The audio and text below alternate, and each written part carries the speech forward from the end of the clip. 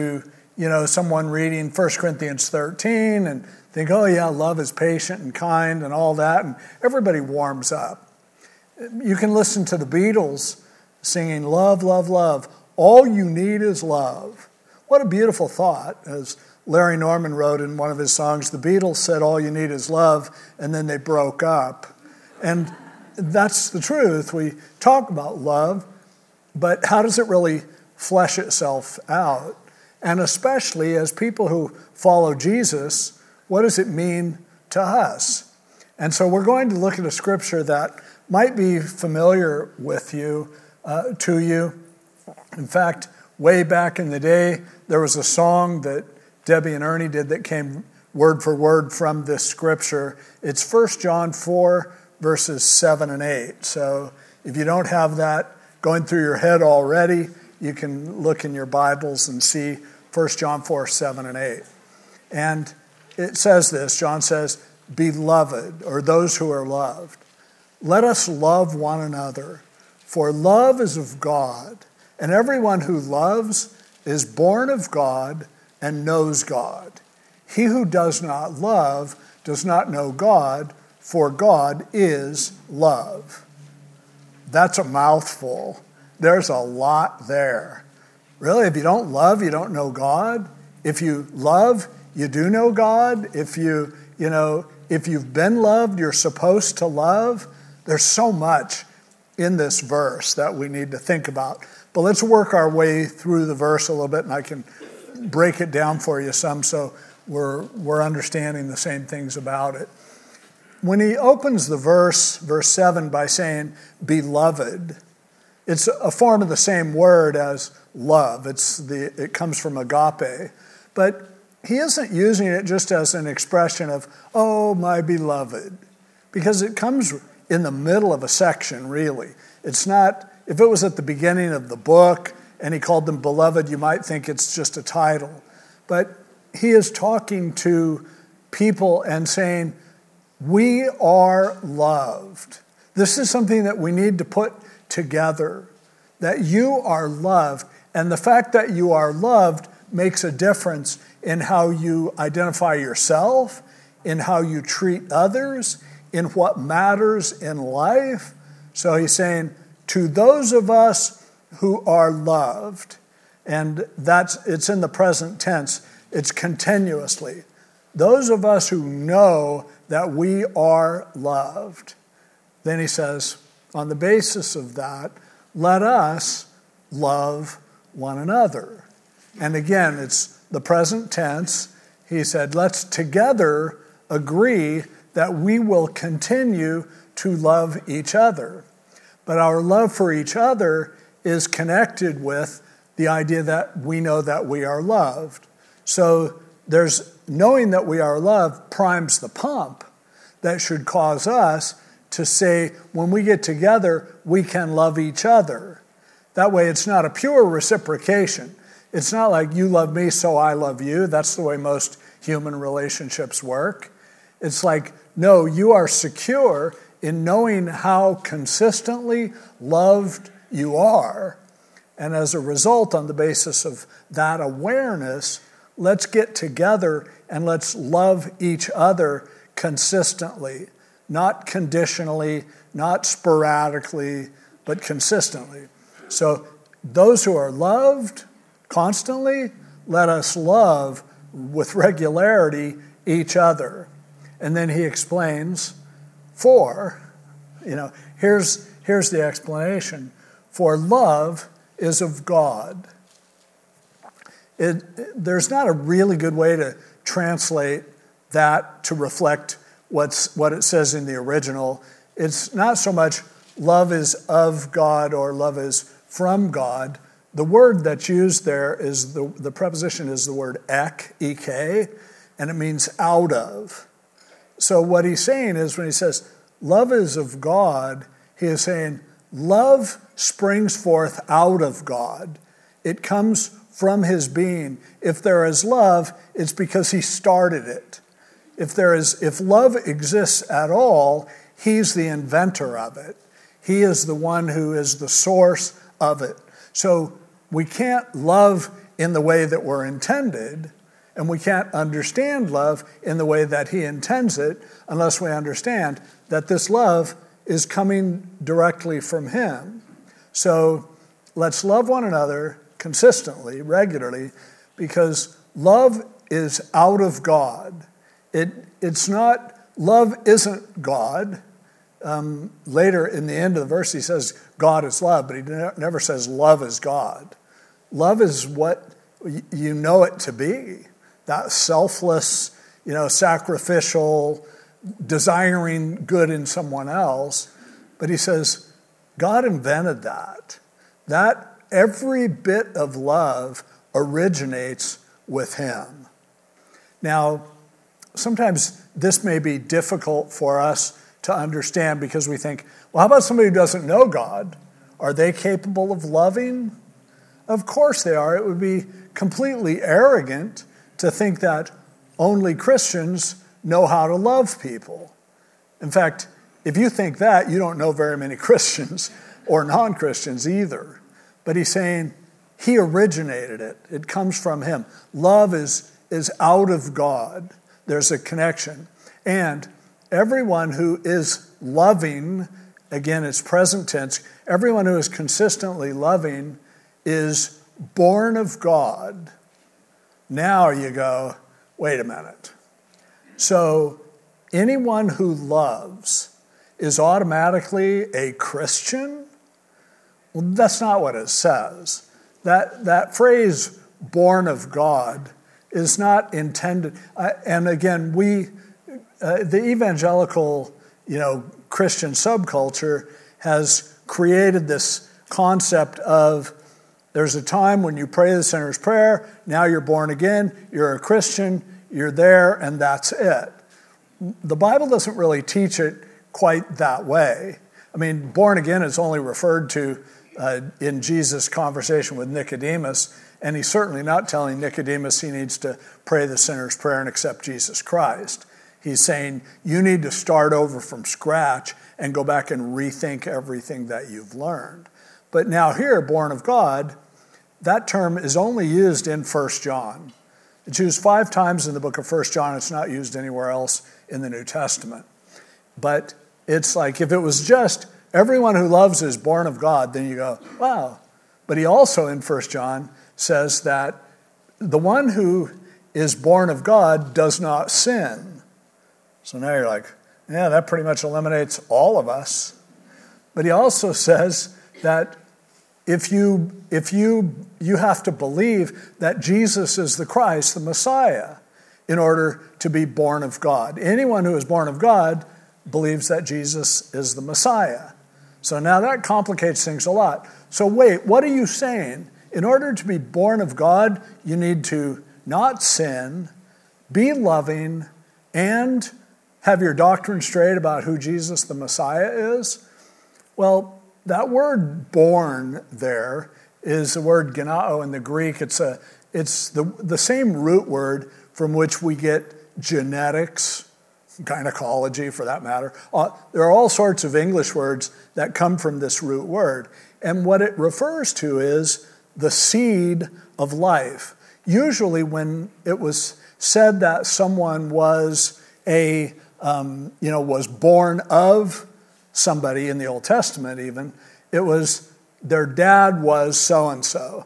Like there was genetics of the father, and in a few cases the mother as well, but were passed into this person, and now they have this relationship based on their origins, based on their original, the planting of seed genetically that happened to them. So if I haven't lost you yet, this is the second service, so I expect you to be able to hang with this. But if you love, so he goes, let's love one another. Love is from God, out of God, and everyone who is loving is genetically connected with God. Now, again, we're not talking about whether this person is even saved or not, although certainly if you're not connected with God genetically, you're certainly not somebody who he would identify as being saved.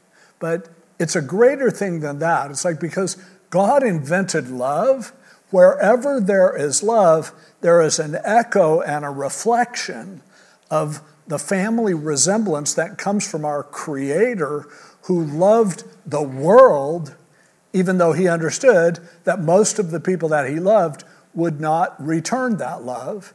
He thought that the ones that would made it worthwhile. But if you understand that, you see a loving person and you realize God has done something in their lives and he has planted within them this capacity to love, to value, to put someone else's interests ahead of your own. And it's a beautiful picture of God that may be there before you knew it. Maybe before you even knew that Jesus died for your sins and rose again and offers forgiveness to you, there was a seed of love that was planted in your life somehow. And John is saying, remember that all of love, everyone who loves is in a relationship with God, has this genetic trace. God is the ancestor, in some ways, of everything that's loving. So obviously, if you reject that, everyone who loves is born of God and knows God. That is, and again, knowing God, not in terms of are you a Christian or not, but that word for know there, gnosko in the Greek, it means they're experiencing it.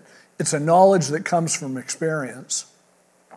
Whether you're aware of it or not, long before you decided to follow Jesus, you began to understand that there is a God who cares about you, that you understand what it is to care because somebody loved you, and then you love someone else, and you're like, wow, this is starting to make sense.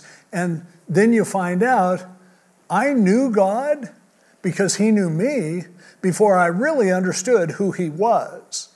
It's not just about all of a sudden, boom, you're horrible and then you're amazing. No, it's like God was working in your life. And if you're listening today or you're here today and somebody brought you to church, it's because they want you to experience something that's already a fact. There is a God who loves you. The truth is, he's been doing stuff in your life. He cares about you. And when you see him, when you finally decide to surrender your life to him, it's going to be like, I already knew him in a way. I mean, I was seeing this. He was popping up everywhere. Things about him were there. So John's using that reality and saying, the reason why we who are loved need to consistently love is because that is the bridge that we build for people going from God to people. That the love that people see in our lives is a reflection of, is genetically related to, and literally comes from the deepest part of what it is to know God. So then he says, so what if you just decide not to do that? What if you just go, you know what? I don't want to care about people anymore. And it's an honest feeling that we often will go, I don't know, man, is it really worth it? If you've loved someone and they don't, reciprocate, there's this sense of, I'll never love again. That's it. I'm giving up on love. But John says, you can't do that. Because if you don't love, if you stop loving, that is, so you don't continue to love, but you give up on love, then you're giving up on your knowledge of God. Because everything that you can know about God is embodied in that principle of love, that genos that comes from the love that God had for a world that caused him to, right from the beginning, send his son, come up with a plan to redeem the world. And so John is just going, you can't give up on love, because if you're giving up on love, you're giving up on God. You're giving up on yourself. You're giving up on everyone else. So he says, we've got to work together. We are loved and we know it. I will remind you, and sometimes you need to remind me, we are beloved of God. So let's commit that together we will consistently offer love to each other and to others, that we will walk in that love. Let's love each other indefinitely, because love comes out of God. There's all kinds of stuff in the world that comes out of all kinds of places. But love, at its core, is coming out of Him. And to understand love is to begin to understand something that is directly related to God Himself. And in fact, the greatest connection that we can have with people is the fact that God loves all of us. So when you are loving in even the simplest way, especially when it's unpleasant, you are connecting with the depth of that which matters most, the depth of God's character Himself. And if you choose not to do that, you are walking away from really wanting to know and experience God in your life. To know Him is to love. To love is to be drawn to Him. To follow His pattern of unconditional love is to open a door back through, all the way tracing it back to God Himself. And so John goes, you can't let go of that. So, as he says, we're loved always. So let's commit to always loving each other. Because love, I know what the source is. It came in the same way that you see some ingredient and you look at the label and it says where it came from. When you look at the label on love, it says it came from God. And not only that the fact that we are loved connects us to God. Whether you know it or not, whether you like it or not, we are all a part of those people that He loves. And so when I'm reminded of that, then I go, okay, I need to hang in there and continue to love. Love is coming from God, and it is a part of His identity in us. Now, as he says, so when you give up on love, you're giving up on God. When you're giving up on love, you're giving up on everything that matters most. And the reason John is saying that is because continuing to love is not an easy thing to do. If loving were automatic, if it was such a positive reinforcement that, boy, every time I love, people love me back, it's just amazing, we wouldn't even need these two verses. Because it would be like, look, just try to love, and you'll see it's awesome. The truth is, some of the deepest hurts in our life come from love. Love isn't always returned. So John wants us to understand this is not about what you get out of it, although you will get plenty out of it. This is all about what goes into it, and that is the very heart of God Himself. He is the seed of what love is about. And if we're related to Him, we keep doing it. If you give up on love, you give up on God. It's that simple. So, beloved, loved ones, those who are consistently loved, let's keep loving each other, because love comes out of God. He invented it. And everyone who is loving is showing a familial relationship, a genetic connection, if you will, with God. But if you don't love, you're missing Him. You're showing that you don't believe in what He says is the most important thing. You don't believe in the fact that Jesus said, The whole Old Testament is about love God, love people. You're like, nah, what else do you got? How about, is the whole Old Testament about making you a better person, making you superior to others?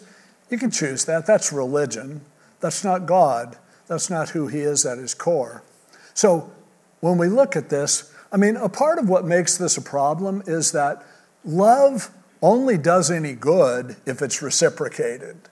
And that's something that, we sometimes assume that if I love, it will be automatically reciprocated. And that's certainly not true. Most of the people you love will not love you back. So you have to accept that. God accepts that. Most of the people that he loves reject him. And John 3:16 gives us a hint. Why did God love? For God so loved the world, the entire world, not the elect. God so loved the world that he gave his only begotten Son. Why? That whosoever believes in him will not perish, but have everlasting life. God loved the world, but the only ones that really benefited from it are the ones who reciprocated, responded to that love. And guess what? It's going to be the same in your life. If you never love anyone, you'll never be loved. But at the same time, if you love, you'll be rejected most of the time.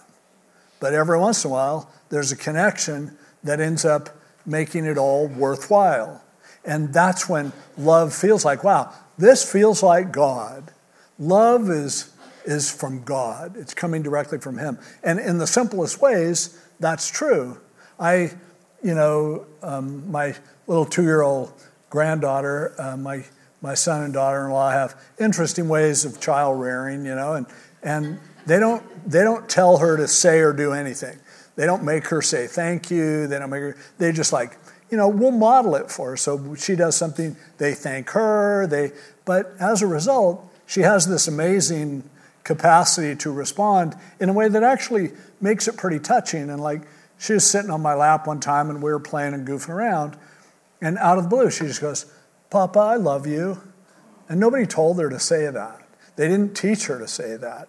It's just spontaneously she said that. And I'm like, that's unbelievable. That means more to me. Yeah, she's a 2-year-old. What does she know? That maybe it takes being a 2-year-old to love somebody like me. But that love is incredible. It's so precious. And I saw more in that love from a 2-year-old of God than I see in people who are like, Pastor, I love you, but I think that you might think about, I don't see love in that. I love you, but. Even I love you because you've been nice to me. I haven't done much for Amelia, but she loves me. The other day, they FaceTimed and said, and we were driving and Amelia just said, did Grammy and Papa love me? And so we thought we would call you so you could tell her. It's so simple and yet so God. But that's the tricky thing about love. There are going to be times when no matter how much you love somebody, they don't love you back. But that's why it's partly a game of percentages. Love is completely wasted when it isn't reciprocated. So your best chance of receiving love is by giving out as much of it as you can, loving people in as many ways as you can, and every once in a while it comes back to you and you go, that made it worth it. Saving a fraction of a percent of humanity made the cross worth it to him, and we have to understand that in order to continue to walk in that love that has bad percentages, but that brings the only true love, which is reciprocated love, if that makes sense. It's also important for us to remember,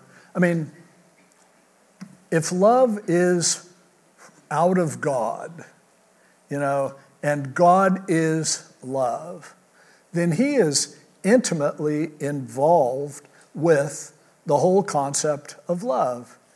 And we need to remember that. We will never be closer to God than when we are closer to love.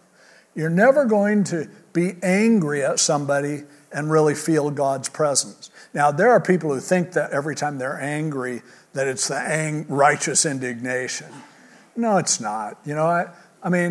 I know people who really, the only Jesus they really like is that one that spent about 15 minutes kicking over tables in the temple.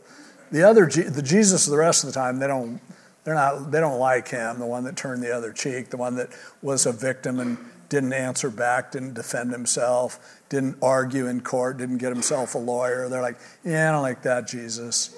I like the one that goes and kicks over tables. But if we are going to be people who understand, we want to connect with God, it's going to happen in love. It's going to happen through love. That's what John is saying. John was always called the disciple of love because he ranted on this all the time. And I've told you the story before. After he got off the Isle of Patmos, wrote the Gospel of John, wrote the book of Revelation, and then he was kind of senile, and he was there at the church in Ephesus still where he had pastored. And every Sunday they would bring him up to the front, sit him up in front, and he would say, "Beloved, let us love one another." And then they would carry him off. It's all he remembered. It's all he knew. That's not a bad way to start. It's not a bad way to end. To understand you're never closer to the heart of God than when you are giving and receiving love. Now, the thing about love is, though, it requires a consistency. It can't just be kind of hit and miss. Problem is, for us as humans, we're kind of hit and miss. But we need to be reminded this is something that is, throughout this verse, in the present tense, it's like we need to form patterns of this kind of love. We can't just do it and go, there, I got that over with. Is my life, a life that reflects and understands, you know what, I am loved every day by God. When I lay around and do nothing, he loves me just as much. When I'm being a jerk to people, he loves me just as much as when I'm being really kind to people. His love is consistent. But what that can generate in me is a greater consistency myself that I don't just want to lean toward loving people who are really nice people. A lot of times in church, we're drawn toward the people that we know are really encouraging. There are some people I know, every time I talk to them, they're going to encourage me. And there's nothing wrong with talking to those people. Sometimes that's just what I need right now. There are some people that are best avoided at times. But at the same time, do we love them? Do we care about them? Because it's that consistency that makes love matter. So we need to work at understanding that consistently we are loved. Good days, bad days, we can count on it. That our love comes from God, and every time there's some love, it's a little bit of God leaking into our lives. And then we are committed to loving people with that same kind of love that he demonstrates for us. But the other thing that should get our attention, okay, if you don't love, you don't know God. Not knowing God should be something that I don't want to just brush aside. I mean, it's true what I said, to be born of God means to have a genetic ascendancy from him. It isn't commenting necessarily on your future. The Bible has plenty of things, and John has plenty of things to say about our future and the faith that necessitates that. But when it comes to love, it's important for us to, get a hold of this concept that this needs to be a pattern, but this means something. You can be like, no, man, I believe in God. I can recite the Apostles' Creed. My doctrine is correct. So let's think about this. Let's say that you believe that there's one God eternally existent in three distinct persons. I believe that. Let's say that you believe that God became a human in Jesus Christ in the manger in Bethlehem, and that the angels revealed who he was, that he grew up and lived a sinless life and loved people and did miracles and taught truth and died as an innocent man after being tortured, and he rose again on the third day, and he ascended into heaven, and he's coming back someday. Does that kind of cover it? Yeah. I mean, that's, if you don't believe that, you don't really believe in Jesus or the Bible. But here's something. You know who believes all that? The devil and his angels. Their theology is better than ours. They know things we don't know. The angels don't have to fight about Calvinism and Arminianism or eternal security. Whatever that is, however it pans out, they probably have a really good handle on it. But they are damned forever, believing the right stuff, but not submitting to the God that they know is real. They've seen his work. I mean, that's Jesus saying, people come to him and go, we preached about you. We did miracles in your name. Everybody knows we're Christians. And he goes, depart from me, you workers of iniquity. I never knew you. Why? Because you didn't care about people. There were people who had needs, and you didn't give a rip. You just ignored those who were in desperate measures. And because of that, you showed that the truth is, you may think you knew me, but I don't know you. That should concern us. And yet, on the other hand, it should free us as well, because am I going to get my theology right? My theology can change in minor error. I mean, if your ideas of Scripture interpretation haven't changed in the last 20 years, then you just wasted 20 years of your life. We're supposed to grow and learn and expand, but if it comes down to knowing the right stuff, again, we will never ace the test that the devil could ace. But when it comes to loving, he just can't do it. He can't bring himself to do that. It's something of which he is incapable. And so John says, you are aligning with people who have good theology, but no heart. Make sure you don't miss the heart. Now, loving people does not automatically mean that you are a child of God. Again, John says, it's about believing that Jesus is God. That Jesus said, nobody comes to the Father except by me. So the question of eternity is a bigger one, but at the same time, we need to realize that we should never take comfort in thinking that because we believe the right stuff, that we're fine, that we're good with God. Especially, he says, if you don't care about people, I don't care what you believe. It's not going to do you a bit of good. You don't know God. Do you know God? John says. Then show it. In what ways is your life reflecting the kind of love that he says was the most important thing to him? And that is, on the one hand, liberating because it's simple. I can look at it. I can very quickly analyze, do I care about people or don't I? How much do I care about people? Am I caring more than I used to? Am I loving people who don't love me back? Then I feel assured. But if you can have all sorts of other criterion for judging yourself. Well, how about, I do this sin, I don't do that one, I don't do that as much as I used to, I don't do this one, but I don't get caught. He's like, let's make this really simple. You don't love, you don't know God. You walk in his love, you grow in his love, you allow his love to continuously flow through you, you're good to go. Let's pray. Lord, thank you for this revelation of your word. There's some of it that scares us. There's other things in it that just comfort us so much.